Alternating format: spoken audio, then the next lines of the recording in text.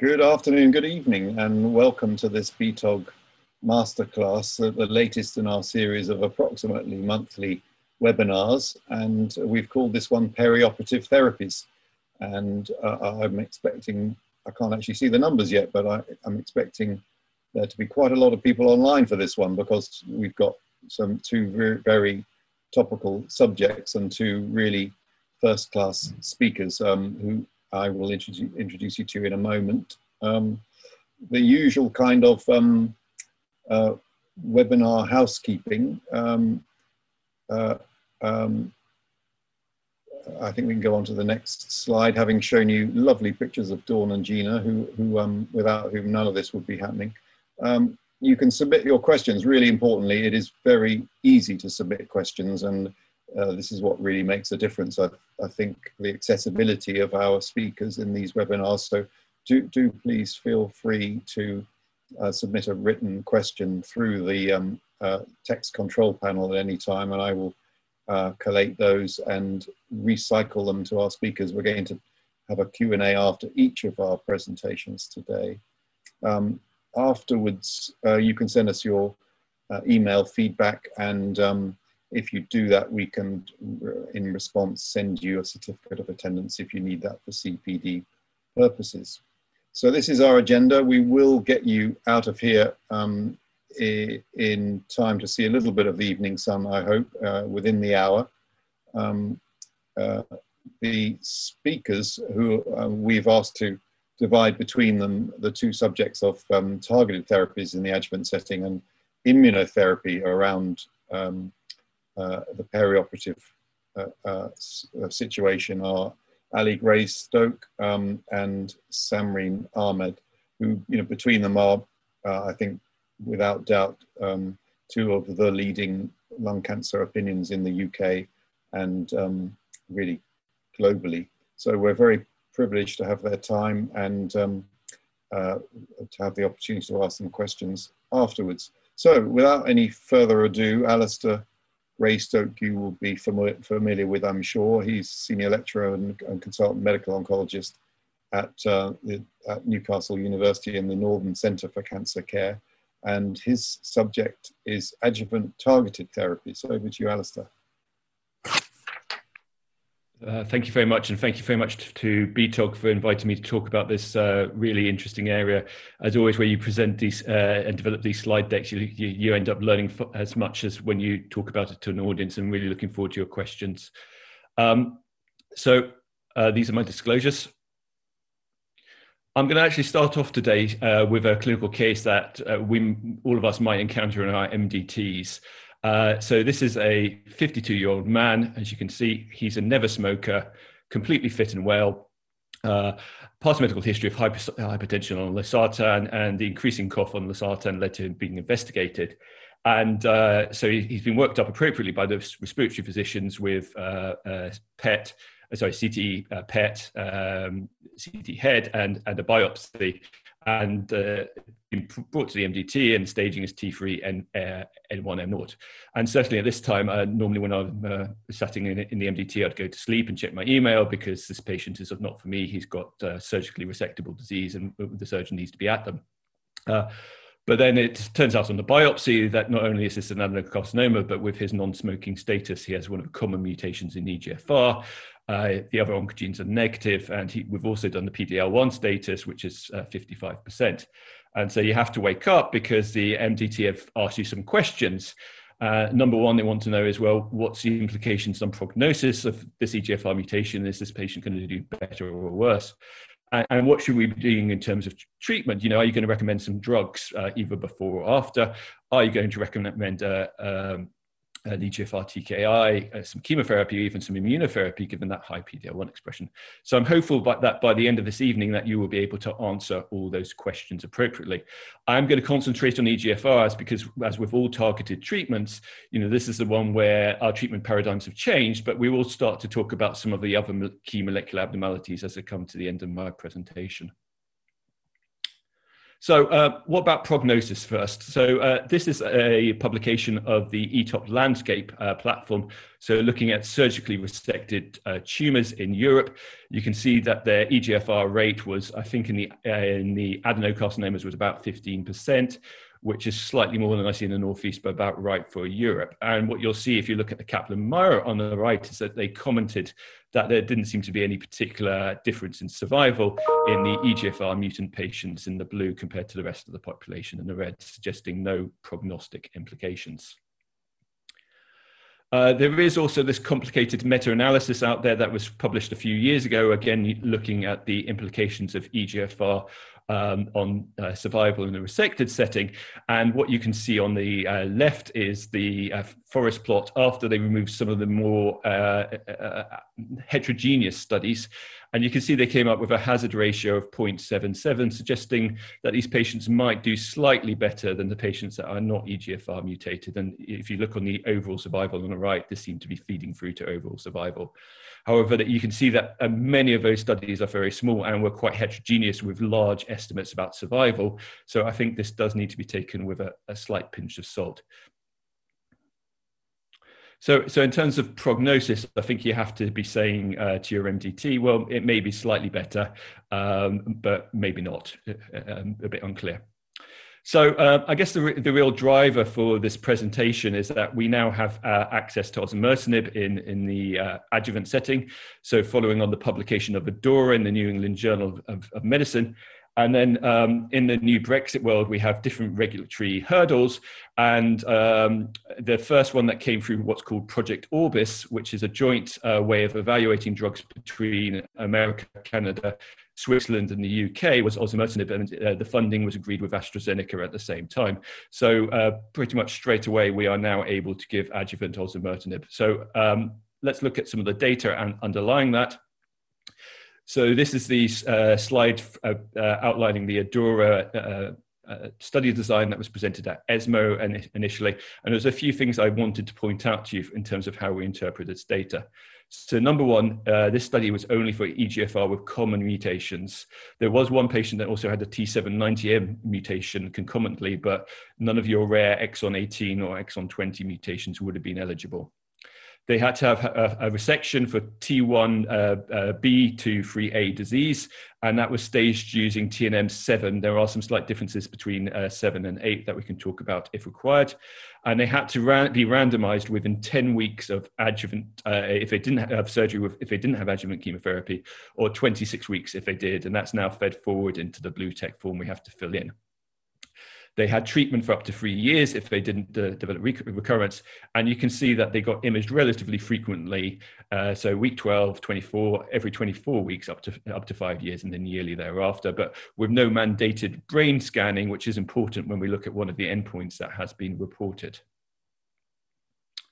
So you'll be aware that this was a positive study. Actually, the primary endpoint was restricted to the stage 2 to 3As. The 1Bs were not included in the primary endpoint, but you can see a very positive study, a major impact on disease-free survival with a hazard ratio of 0.17, median disease-free survival of 19.6 months and not reached in the osimertinib arm.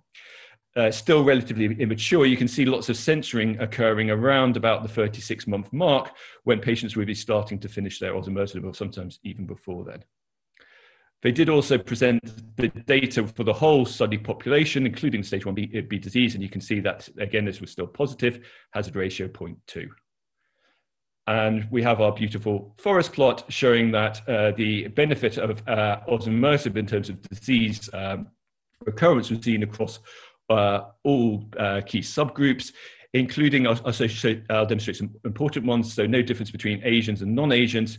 The stage 1Bs maybe not getting as much benefit as the 2 to 3As, which are at higher risk of relapse. Both mutation types seem to be relatively similar, maybe more benefit in the exon 19 DELs, and that was also seen in FLAURA. And also, and importantly for our clinical practice, no difference if you received adjuvant chemotherapy or not. And in the primary population of stage 2 to 3A, I think 76% of them did receive adjuvant chemotherapy. It's much less in the stage 1B as you might anticipate. But most of these patients did receive adjuvant chemotherapy. So questions when we're thinking about how we take this forward. So we've got disease-free survival. Does this correlate to overall survival? if patients do relapse, where are they going to relapse? And then what do we do with them when they relapse? And is there any differences in how we can manage them if they relapse when they're on their 3 years of treatment, or 1 or 2 years later? And if we are going to use osimertinib, which we regard as a well-tolerated drug in the metastatic setting, is it different when we give it in the adjuvant setting, where patients may not experience some of the improvements in disease-related symptoms that we'd expect in the stage 4 setting? So a couple of studies I just wanted to comment on if we're talking about overall survival. So this was the adjuvant study run in China, the Xitong study, where they looked at patients with resected EGFR disease, and they randomized to either chemotherapy or gefitinib. And they presented a couple of years back in ASCO and showed a positive hazard ratio for disease-free survival at 0.56. So not as good as we saw in the osimertinib ADAURA study, but what you'll see is they recently updated for overall survival, and there was no difference in overall survival seen. So in this context, disease-free survival did not, but this was gefitinib versus chemotherapy, and a smaller study. This is the RADIANT study, where they gave adjuvant erlotinib, regardless of whether you had an EGFR mutation or not, but they did do a key subgroup analysis of the EGFR mutants. And again, they reported a positive disease-free survival benefit in the EGFR mutants in those patients that received erlotinib in the JCO publication. And Professor O'Brien kindly gave me the presentation from ASCO in 2015 later that year that showed no survival benefit again. But again, if you look back at the hazard ratio for disease-free survival, that was 0.61. So not what we're seeing in ADAURA, but once again, a study showing disease-free benefit, but not necessarily translating to overall survival benefit. And this is the very early survival data coming out of ADAURA, where there's only been 29 deaths, 20 in the placebo arm and 9 in the treatment arm, so far too early to call at present time.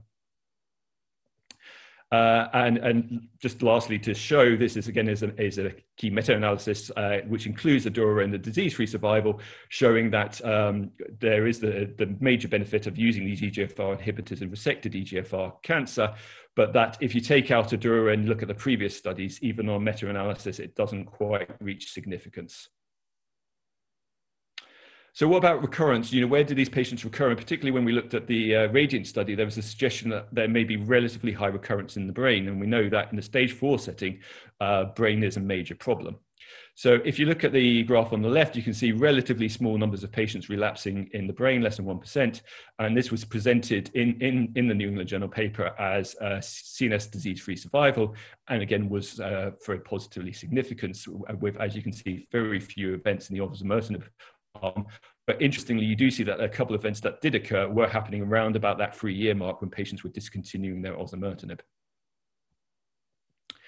So tolerability, I said it was key. So I've presented this a couple of different ways. So obviously within the study, you've got the osimertinib and placebo arms, and that gives you an idea of the extra impact of giving the drug. But you've also got the FLAURA study of using it in the stage 4 setting.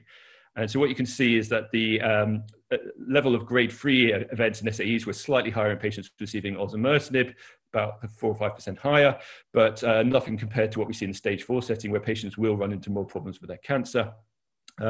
You can see the level of dose reductions was slightly higher in ADAURA than it was in FLAURA, but actually the discontinuations due to toxicity were actually slightly higher, interestingly, in FLAURA than they were in ADAURA, suggesting that this was indeed tolerable in this population. Of note, when we're talking to patients, there was a 3% ILD rate, interstitial lung disease rate, which we know, and that was relatively similar to what was seen in FLAURA. So we do need to consent patients appropriately for that risk. So we've got data in the adjuvant setting, and so there's always, and we know that in the stage 4 setting, you see a very high response rate. Well, what about bringing it into the neoadjuvant setting? So this is the early report from ASCO of a study that's ongoing in the setting of 28 patients. And what you'll see is a high response rate, as you'd expect, 71%. All patients, apart from one, having an R0 resection. Relatively high degree of pathological downstaging, including in some of the patients that had N2 disease, and one patient who had a pathological complete response. So very provocative early data. There is a proper study unrolling at the moment called NeoADAURA, which is going to randomize 328 patients to either osimertinib alone, osimertinib with chemotherapy or chemotherapy alone, with the major outcome being, the primary outcome being major pathological response. And I'm sure we'll hear a little bit more about that endpoint during Samreen's talk. But that'll be a very interesting study to see that may help us guide these patients' care in the future.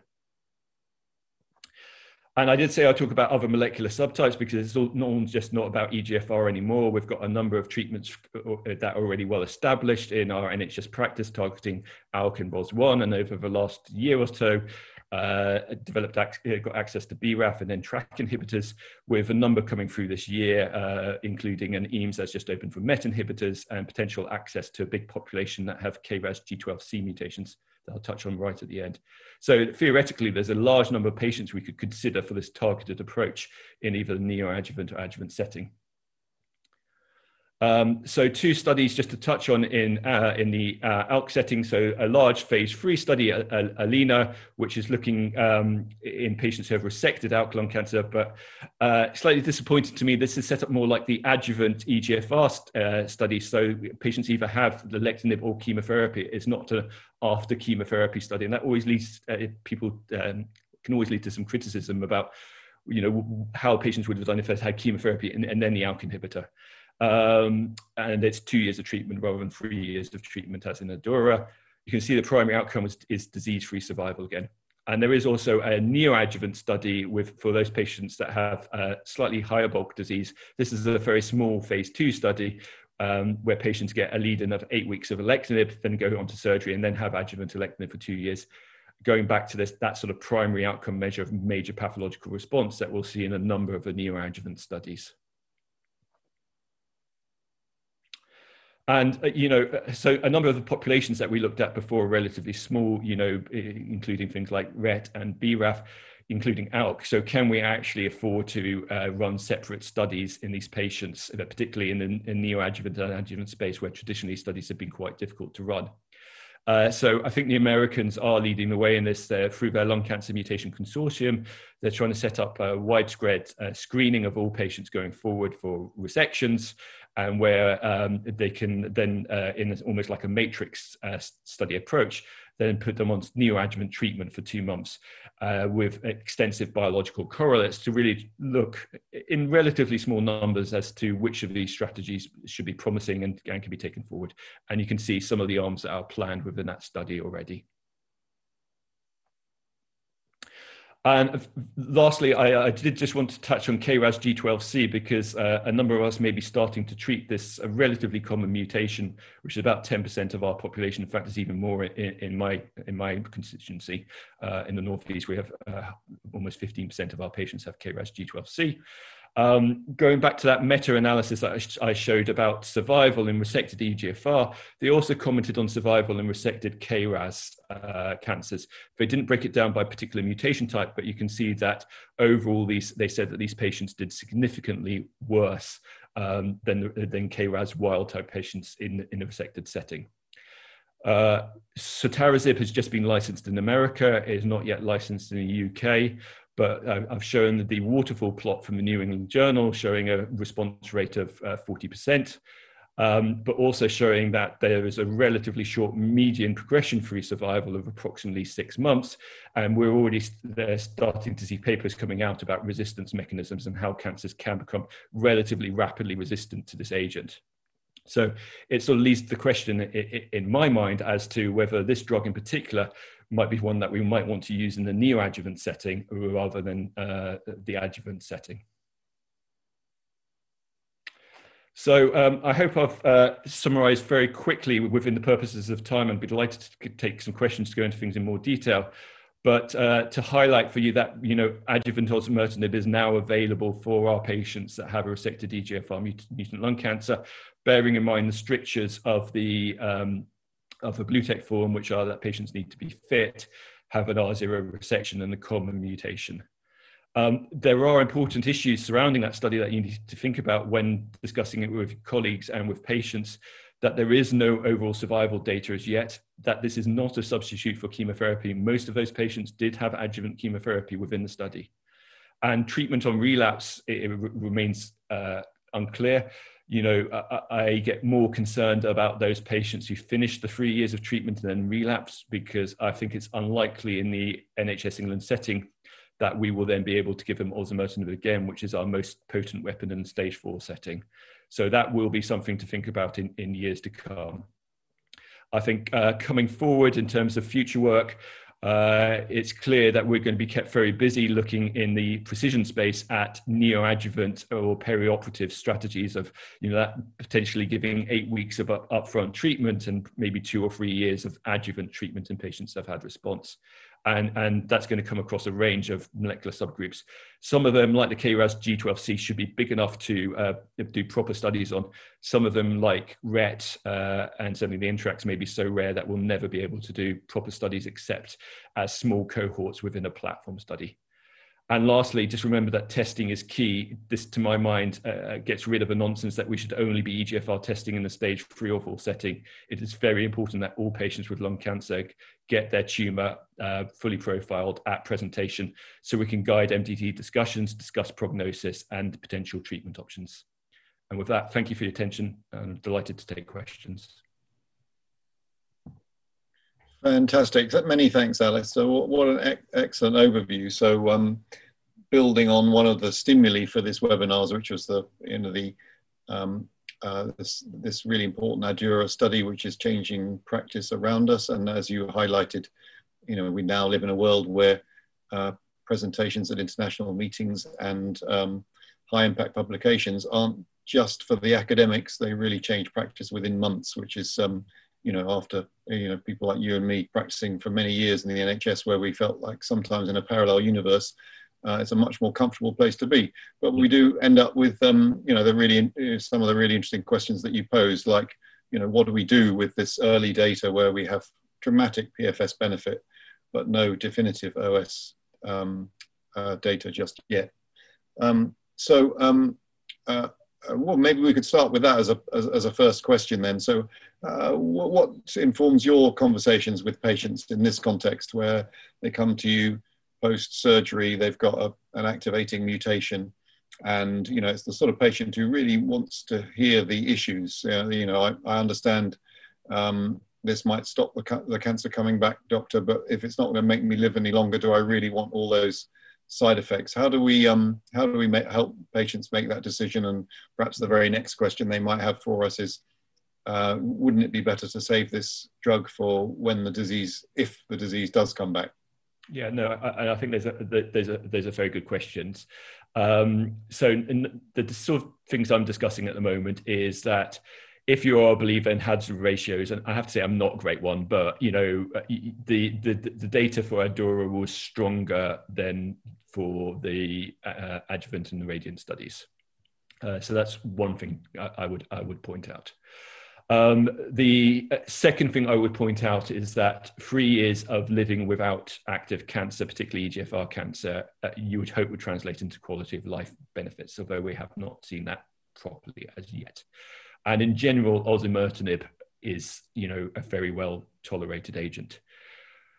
Going against that, the 3% ILD rate is not zero. I think we do see more ILD with osimertinib than we do with the other EGFR inhibitors, and that seems to have translated across to this study. And this issue about, what we do on relapse. Having said that, so saving your best drug for when you have stage 4 disease, I don't think that's the right thing necessarily to do. A, because of the impact of the cancer. These often young people will often end up with CNS or bony disease that can be quite debilitating. But, I'm sure a lot of us are now using osimertinib in the first line setting. And when you use osimertinib in the first line setting and then it becomes resistant, and we're all aware that some patients do become resistant relatively quickly, we're then really stymied and we're starting to run out of options. So I don't think I would advocate just waiting until the patient has stage 4 disease. So at the moment, I would be very upfront with them and say we don't have survival benefit, but I would probably be suggesting that, this is something we should think about. I think it will be really interesting to see some of the biomarker data coming forward, to see if things like cfDNA can help stratify patients who should have this. And equally, we know there are other oncogenes that lead to poorer prognosis in patients with EGFR, particularly P53. So whether in particular, in the future we'll be saying, oh yeah, you've got a classic EGFR exon 19, you're fine, you can maybe not have adjuvant osimertinib, or actually you've got a P53, you're at high risk, you've got a nasty cancer, maybe we should. But we don't have that data as yet, but hopefully we will coming forward. Okay, we've got some questions coming through on the chat now, and just a reminder to the audience, you can ask your questions during the next talk. You don't have to wait for the end, and that'll help me to prioritize them. But just before we come to them, and one or two very clear questions with very emphatic answers, I think that we do need to leave time for. Just coming back to the discussion with the patient. So we don't know this yet because we haven't had any patients come through far enough on this therapy in this setting, but how do you think, fast forwarding, we're going to be treating patients who maybe have had an adjuvant course of osimertinib, then have a progression-free interval and then relapse? Yeah, I think that's going to be very difficult because we know in other countries they'll be able to re-challenge, and that will be the data that will guide us.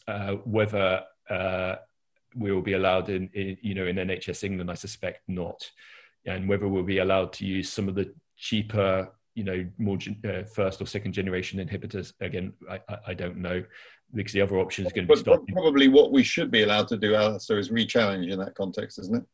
Yeah, well, you're going to, I guess we'll see data coming through from that, but I'm sure that's what's going to happen to patients on the study, isn't it? Most of those weren't treated in the UK environment, and I would have thought, we'll see what subsequent, I'm sure they'll report on subsequent EGFR use, and I suspect a lot of it will be osimertinib, particularly those who progress after the 3 years. Okay, now first, thanks for that. The first question from the chat is, this is an important thing to clarify. Should patients eligible for this ADAURA type treatment still have adjuvant chemotherapy? And I know you've mentioned that already, but perhaps you'd just like to underline that point. Yeah, no, I know. The study data was using adjuvant chemotherapy, and you have to be very clear about that. And I hope I was, that this is not a substitute for chemotherapy. This is an add-on in the vast majority of patients. The subgroup analysis did suggest that the benefit was regardless of having chemotherapy or not, but the vast majority of patients who were in that primary outcome with that hazard ratio of 0.17 had adjuvant chemotherapy. So, I would be advising that patients who meet the criteria for adjuvant chemotherapy and are well enough should still be having adjuvant chemotherapy. And then I would be talking about them about moving on to adjuvant osimertinib afterwards. Thanks. And then the next one is, which EGFR mutant patients are not ADAURA eligible? Now, I think we could probably interpret that question in a few ways, but let's start with a straightforward one. Biological one. What do we do with patients who don't have the common exon 19 deletion or exon 21 point mutation? Yeah, so you won't be allowed to treat them in the NHS because the Blue Tech criteria is very clear that it's only common mutations that they are suitable for, and that's where the data was generated. And in fact, most of the data for osimertinib in general, even in stage 4 setting, is in common mutations. There's some emerging in rarer mutations, but so yeah, you won't be able to treat them. Yeah. Okay. And are there any other, while we're on the subject of eligibility, and maybe this is what the question had in mind, are there any other contraindications to OSI in the adjuvant setting? I can't think there's anything very specific. I don't think so. Patients need to be fit, but you'd presume if they've got through the surgery that they should be relatively fit. There's some contraindications about QT. You should be checking their QT interval and ECG and stuff like that. But I'd be surprised if a patient who had been fit enough for surgery would not be fit enough for adjuvant osimertinib. Right. Okay. What about testing? You alluded to this in, actually there it is in the screen in front of us, the last point on your summary. Yep. Testing. What's our perception across the country? In some respects, this should make things easier, right? We don't have to hold our pathologists' hands when they're hand-wringing about which patients to test. If you've got a lung adenocarcinoma, you need to test it no matter what the stage of the patient has come from. Yes, and that should actually make our pathologist's life easier, although I work very closely with pathologists through the GLH, and I think it's fair to say that they're struggling at the moment because of workforce and everything else in terms of COVID. So do be gentle with your pathologist, but if they say, well, we shouldn't be treating in early stage disease, no, you have to say to them, no, I'm sorry, we need to do it. I accept that your workforce this may be a challenge to implement. How can I work with you to implement this? But actually, as you say, it should be easier because they shouldn't need to be going back to the blocks in the long run.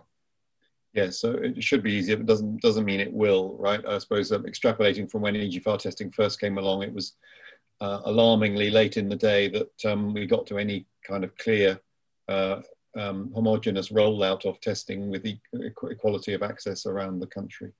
Yeah. So a little bit of a learning curve for the multidisciplinary teams of the UK and elsewhere, I expect. Alistair, that's been tremendous, and we could go on discussing, and the questions are still coming in, but we've hit 6 o'clock, and if we're going to give Samreen a fair crack, we better move on. So we're changing tack a little bit now from targeted therapy in the perioperative setting to immunotherapy. And once again, we have some important clinical data recently emerging, which I'm sure will be the nucleus of Samreen's discussion with us. Again, knowing her extensive experience and knowledge of this area, she'll be telling us an awful lot more besides. So Samreen, again, you'll be familiar with. Professor Ahmed is a consultant medical oncologist in Leicester, and her title is Immunotherapy Moving to Operable Disease. And there's no question mark, I note, Samreen. There's no question mark, that's right. Thanks, James. These are my disclosures. And as this was a masterclass, I've made this over-inclusive, so please forgive me, and I'll be going through this very swiftly. So those of you who are new to thoracic oncology, I want this to be inclusive, and hopefully you get a little bit of background from what I'm talking about. So we all know what immunotherapy or checkpoint inhibitors are. It's this PD-L1 and on the T cells, the PD-1 on the T cells and PD-L1 on the tumor cells, which we're looking at as the interaction of this T cell with the tumor cell, which is inhibitory, and these antibodies block it. So we've got nivolumab and pembrolizumab, as you know, targeting PD-1, and then you have atezo, durva, and avelumab targeting PD-L1. So a great effort by drug development and clinical trialists over the last 5 to 6 years has really transformed how we treat non-small cell lung cancer, and checkpoint inhibitors have been the backbone of treating lung cancer for the last 5 or 6 years. And I'll just go through a few pivotal studies so that you know why we're now moving immunotherapy into operable disease. So this was, to me, landmark study, KEYNOTE-24. And those of you who've not seen this study, this is for stage 4 non-small cell lung cancer, the first time that PD-L1 really was used as a biomarker. And this was specifically using TPS of over 50%, so the really high expressors.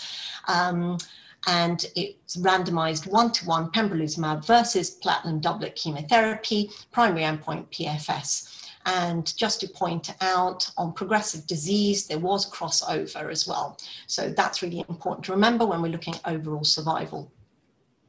So here we are at 11 months. There was a massive difference, and this was presented which year was it? I can't remember which year now, 2016, ESMO 2016. And there was a standing ovation with this, and people couldn't get into the hall to hear this. I remember there was a crowd outside, and this was really remarkable change for treating advanced non-small cell lung cancer. Then we looked at more mature data on this study, and this was the updated overall survival. And still, out at 18 months, we were seeing a big difference, that we were getting 60% of our patients surviving at that point. And this was a follow-up of 19 months. So no doubt, very positive and significant pivotal study in non-small cell lung cancer in the advanced setting.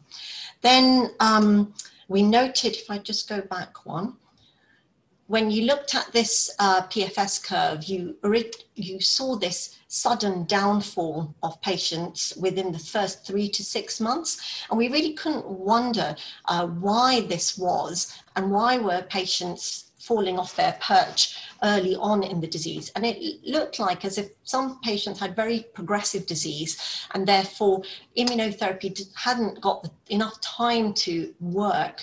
And therefore Keynote 189 was a study looking at combination of chemotherapy with checkpoint inhibitor, namely pembrolizumab.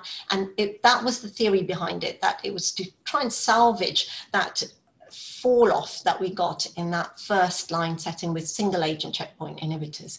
And this is a very straightforward study looking at stage 4 patients, again, randomizing to platinum doublet with pembrolizumab or just platinum doublet. The primary endpoints were overall survival and progression-free survival. And these were the curves, very, very positive. As you would expect, the higher the PD-L1 expression, the greater the difference you saw between giving checkpoint inhibitors and chemotherapy versus chemotherapy alone. And significantly, this really established the role of combination chemo checkpoint inhibitors in non-small cell lung cancers. A very similar study, 407, was done in the squamous population, and this showed very similar results. The design was exactly the same. So, NICE approvals, as you know, single agent pembrolizumab for really high expressors, and most of us use this single agent pembrolizumab in patients who we think have got smaller volume disease, not that symptomatic, high expression, and we can get away with just single agent checkpoint inhibitors. Most of us now have moved to combination chemotherapy and pembrolizumab in any PD-L1 expressors, and those with high PD-L1 expressors, we're using this for bulky symptomatic disease. So then obviously everything that we use in advanced disease, we then move into the earlier setting. And then this is a pivotal study, which you'll all have heard about, PACIFIC study looking at inoperable stage 3 disease. Again, this was using concurrent chemoradiotherapy, then moving on to a year of durvalumab versus placebo. And there was no crossover here. The co-primary endpoints were PFS and overall survival. And this was, don't forget, inoperable stage 3 disease. And you've all seen this result, and it's really staggering at 4-year update, overall survival, more than 10% difference using durvalumab. Okay, so I would argue really that we're now reaching a stage where concurrent chemoradiotherapy, though I know it was inoperable disease, is challenging stage 3 disease that we send to our surgical colleagues. Okay, so a few important considerations when we're trying to move from advanced disease setting to a curative position, because what we want to know is, first of all, outcomes of SACT given neoadjuvantly, are they the same as adjuvant? And you've all seen this, so I just wanted to capture this in a table. This is adjuvant chemotherapy trials, and a LACE meta-analysis showed that there was 5% overall survival difference in, at 5 years using adjuvant chemotherapy in 4 centimeter large tumors, or stage 2 to 3 disease, and that was well established. And then we had this the systematic meta-analysis looking at preoperative chemotherapy in non-small cell lung cancers. And these are really difficult studies to recruit to, I have to say, and can be quite heterogeneous. But the 15 of these randomized control studies were used in this meta-analysis. And again, it showed exactly the same survival difference really as you would see in adjuvant setting. So 5% difference at 5 years using neoadjuvant chemotherapy. Now, does that then translate to immune checkpoint blockade? And we just need to wait and see, but we can probably say that adjuvant versus neoadjuvant chemotherapy is exactly the same. So the next question is immune checkpoint inhibitor blockade safe preoperatively? Because the last thing we want to do is compromise patients who are in this curative setting and not allow them to have their curative operation as a consequence of toxicity. So we had a range of phase 2 trials looking at safety, feasibility, achievement of surgery, surgical feasibility rate, some of their endpoints were pathological, a complete pathological response, and this major pathological response, which I'll tell you about in a minute.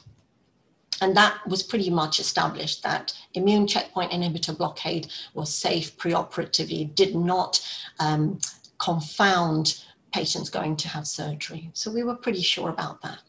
The next consideration really is, does pathological complete response rate have prognostic value in non-small cell? And is that going to translate into disease-free survival or overall survival?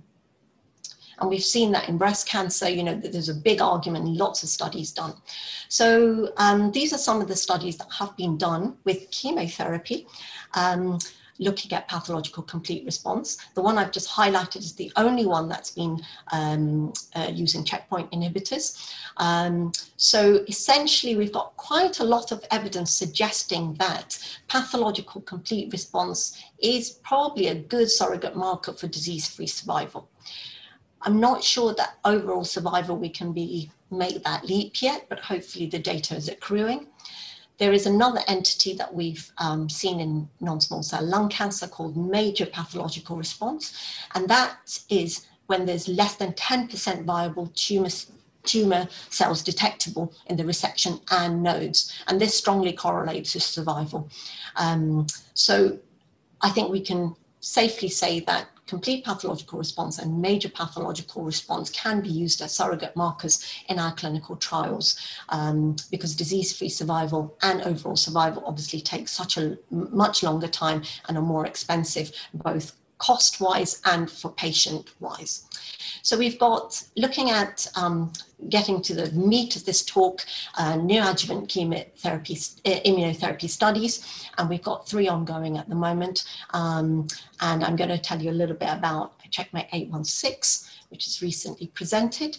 So this was a study looking at large tumors over 4 centimeters, and all of those patients really that you would be considering for adjuvant chemotherapy. So stage 1B to 3A disease. They had to have good ECOG status. They were stratified by stage and PD-L1 expression.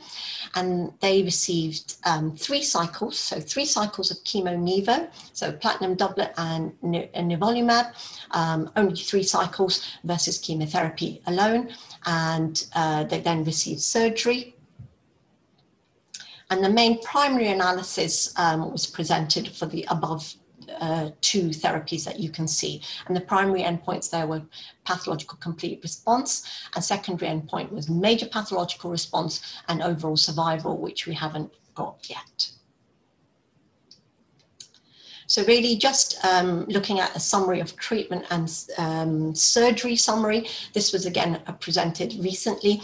So majority of patients were able to complete 3 cycles of chemotherapy and chemotherapy nivolumab.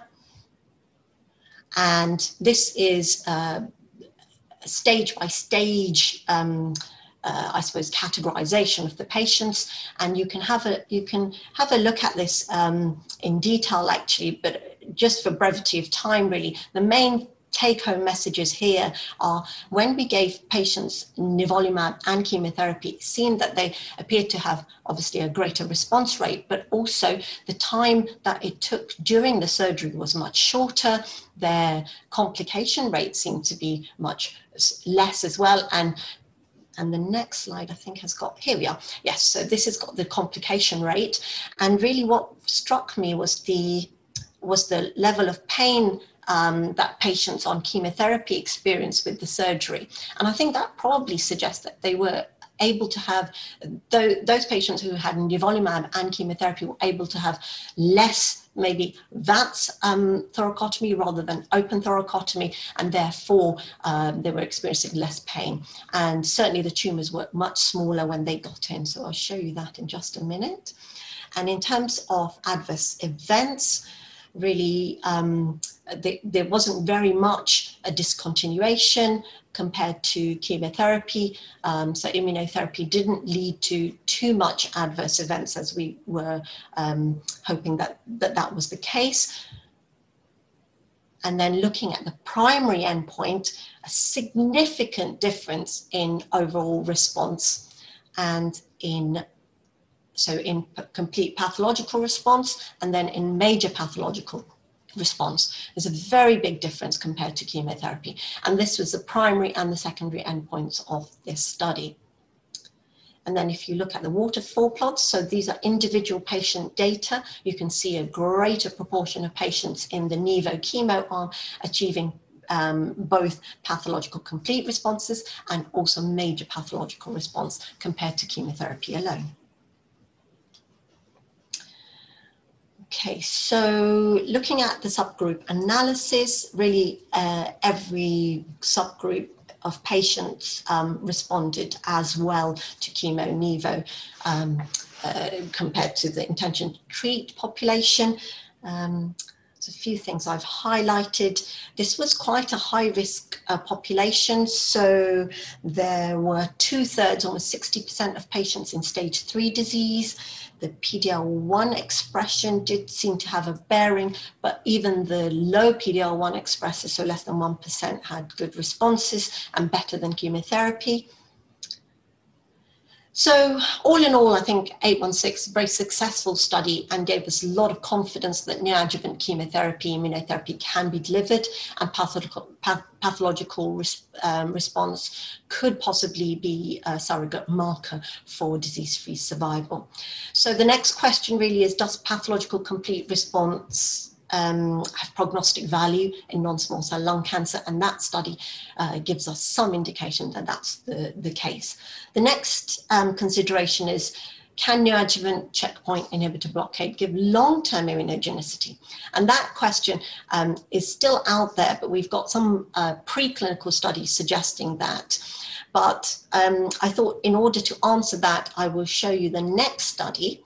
And these are all the adjuvant studies that we've got. So it's not necessarily answering my consideration, but adjuvant studies we think probably give you that long-term immune response that you want. So these are a whole plethora of adjuvant studies that are underway, and I'm going to concentrate on IMpower 010. And this was presented very recently at ASCO.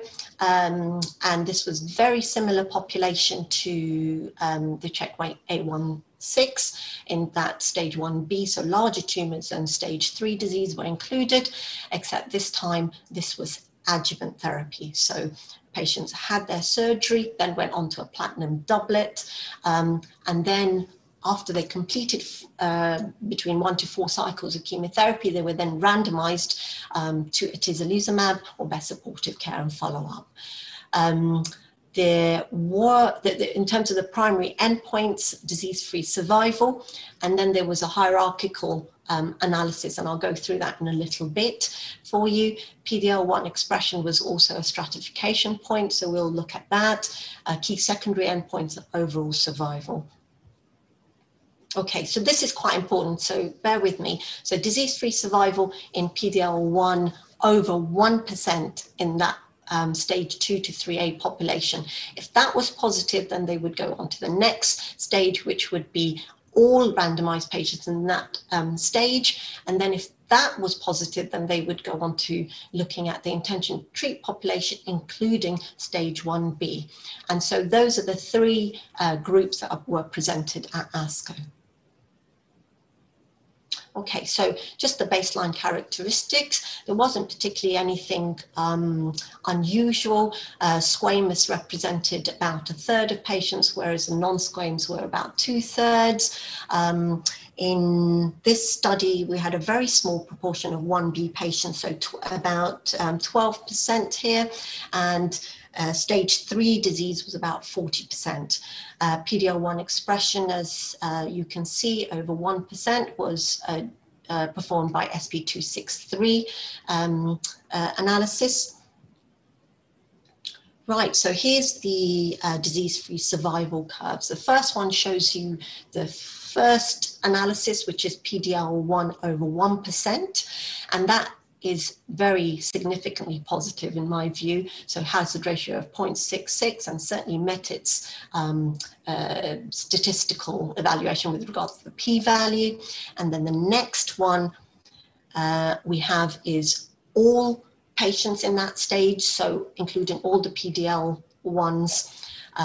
So then you're getting a slightly watering down of that population. And then when you look at the intention to treat arm in that third graph, you're getting even a smaller difference. So my take home really for this is that atezolizumab gives maximal benefit for your PD-L1 expression over 1% in the stage 2 to 3A disease, though 1Bs probably get a small benefit. So looking at PD-L1 expression in the subgroup analysis, and this was a pre-specified analysis, so this isn't something they worked out afterwards. So you can see the patients who benefit most are the high PD-L1 expressors, then we have the over 1%, and I would say the ones who are negative PD-L1, we should not probably be spending the money and the patient's time giving them a whole year of atezolizumab with all the toxicities that it may ensue with very little benefit. Okay. So in terms of safety, there was nothing, no new signals that we could see here. Grade 3 or 4 immune-mediated AEs in the region of about 7%. But of course, you know, you're giving this for a year, so at any point, this could happen, and even after you stop, these adverse events can happen, so we need to be mindful of that. Okay, so that's not really answered my consideration, but that's possibly we've got to wait a little bit longer. Okay, so I'm on to my summary slide, you'll be pleased to hear, and in time, I'm pleased to say. So in summary, we've got, is disease-free survival sufficient to change practice in adjuvant studies? And this is the question that we've asked earlier. ADAURA and PACIFIC, you know, with regards to osimertinib and durvalumab, respectively, have been approved on disease-free survival alone.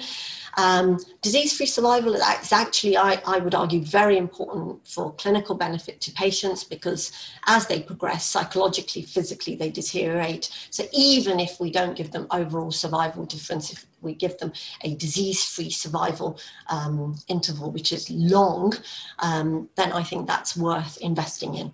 Overall survival takes years to mature, and approvers and clinicians have to make decisions on the available data that they have. Optimal duration of adjuvant treatment still is arbitrary, and we tend to think a year is about right. And, you know, in breast cancer, we've been trying to de-escalate treatment, and perhaps that's what we might need to think about in lung cancer as well, because we don't want to over-treat patients and spend all this money unnecessarily, and with all the health risks that involves. And just to the last bit at the bottom is for you to all look out for the studies that are coming out with, again, adjuvant and neoadjuvant studies with primary endpoints as disease-free survival. Okay, so thank you. Well, thank you, Samreen. What a fantastic survey of a, you know, a burgeoning field, really, isn't it? And that was, I think, really informative to have the newly emerging, you know, big randomized adjuvant studies put in context and underlined by the neoadjuvant data that you've discussed there. So once again, I remind the audience that you can submit a text question, and I will ask that for you. While we're waiting for questions to come through, I wanted to start, Samreen, by asking you the same question that I asked Alistair, really, which was around biomarker testing.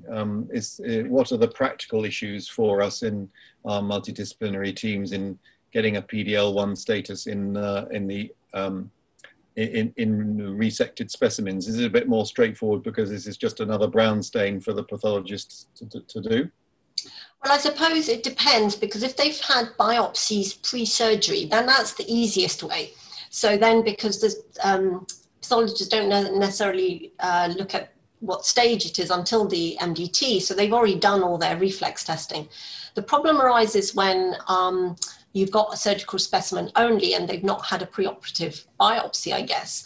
Then you have to specifically say that we need to do this, and this testing.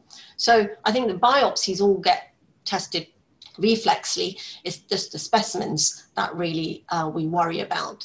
And also, now that there is a change in therapy and the whole field is now changing, certainly in our centre, we do it all up front now. We're not doing NGS, so I'd like to add, so we're a little bit behind with that. Being a big centre, our GLH is certainly not up and running, so we're doing panel testing, and that's really not great. But we are doing it reflexly. Okay, and maybe I should have asked this question first, and that is, do we actually need PD-L1 status in this context? I think your views on this came across during your presentation, but perhaps you'd just like to answer that point specifically. How guided are we going to be if we had access to atezolizumab today by PD-L1 status? So I think if approval comes through for checkpoint inhibitors in the early disease setting, which I think is probably forthcoming, if we take the data from the study I've just presented to you, certainly there was very little, if not any benefit for PD-L1 negative patients. So we will need to test PD-L1 either on resection or the biopsy in order for us oncologists to be able to give the right treatment. So in my mind, yes, we don't have to agonize too much about whether that subgroup analysis was sufficiently powered and the rest. I suppose there's some other contexts in checkpoint inhibitor use, aren't there? Particularly, well, including in lung cancer, where well, I suppose with that particular drug, actually, where we're quite inclusive about the PD-L1 status of the patients we treat. I mean, in this study, this was a pre-specified analysis, so it wasn't an ad hoc analysis. So unlike in Pacific, and that's been approved. So I feel that's as good as evidence that we're going to get. Okay, yes, and I suppose in the adjuvant context, the risk and benefit is particularly stark, isn't it? And offering a toxic therapy for 2 years, which may not move the dial, is potentially problematic. What do we do? I wonder what we do. This is slightly cheeky because it's not really. It's asking you a clinical scenario, which really is not within the envelope of what you were asked to talk to us about today, but does the sort of data that you've been presenting help us deal with the sort of situations, I suppose, that are increasingly coming up in our clinics, where we have patients with advanced disease or locally advanced disease who've had fantastic responses to checkpoint inhibition, and the question of revisiting or visiting for the first time radical treatment, including surgery, comes up, and we do discuss these patients in our multidisciplinary meetings. Does this give us a bit more confidence to say, well, yeah, effectively they've had neoadjuvant checkpoint inhibition, let's give them their radical surgical treatment now?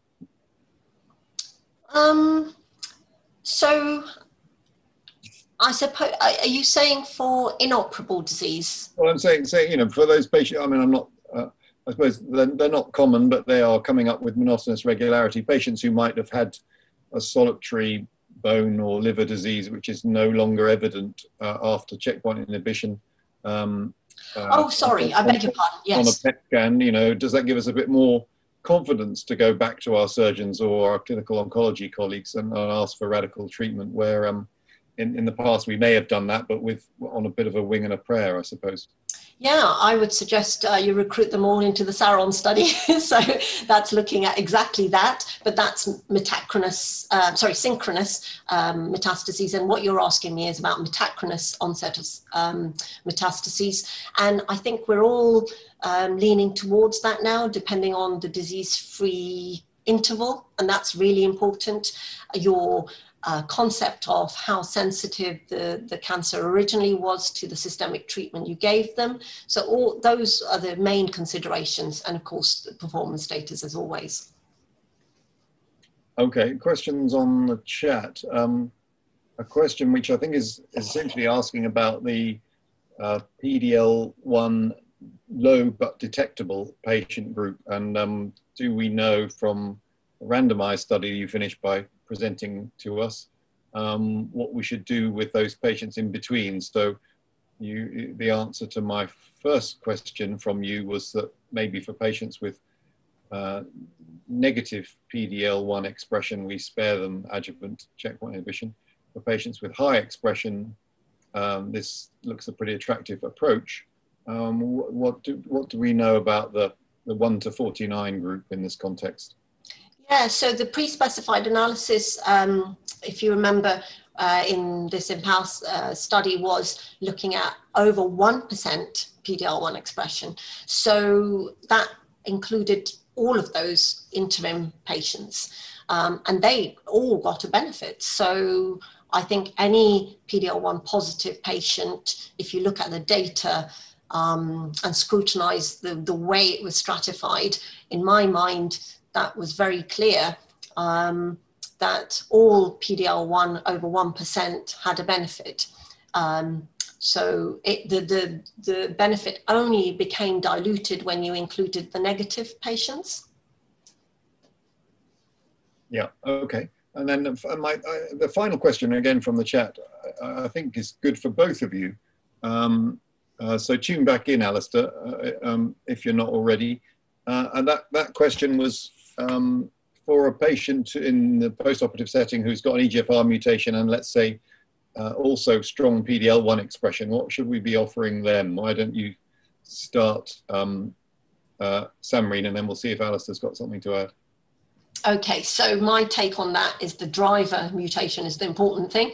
And of course, that will be the EGFR if you feel that that is a definite result. So in my mind, PD-L1 really doesn't hold fire with regards biomarker, a predictive nature of checkpoint inhibition response. So you go for the driver mutation, and which overwhelmingly will be the EGFR, I would say. Alistair, do you have anything to add to that? Yeah, no, I deliberately put my patient had a PD-L1 of 55% just to bring that forward. And I agree with Samreen, we know in the stage 4 setting that small, a proportion of EGFR and ALK mutants will have PD-L1 expression, and that means nothing. Certainly in the stage 4 setting, I would strongly advocate that patients with oncogene-driven lung cancers are treated as an oncogene-driven lung cancer and not as pushed into that sort of adjuvant immunotherapy space. That's great. So we're ending on some consensus, which is always good. Look, thank you very much, Alistair and Samreen, for 2 spectacular talks. Thank you, audience, for some great questions and questions actually which have picked out the really key points rather than labouring on esoteric issues. So that you're obviously listening to our fantastic speakers. That's it for this webinar. We've pretty much kept to time. Tune in next time for the next webinar, which is about a month from now. No, about 2 months from now. We're giving you August off. I think we all need it. Monday, the 27th of September at this 5:30 time slot again. Many thanks, everyone, and good night.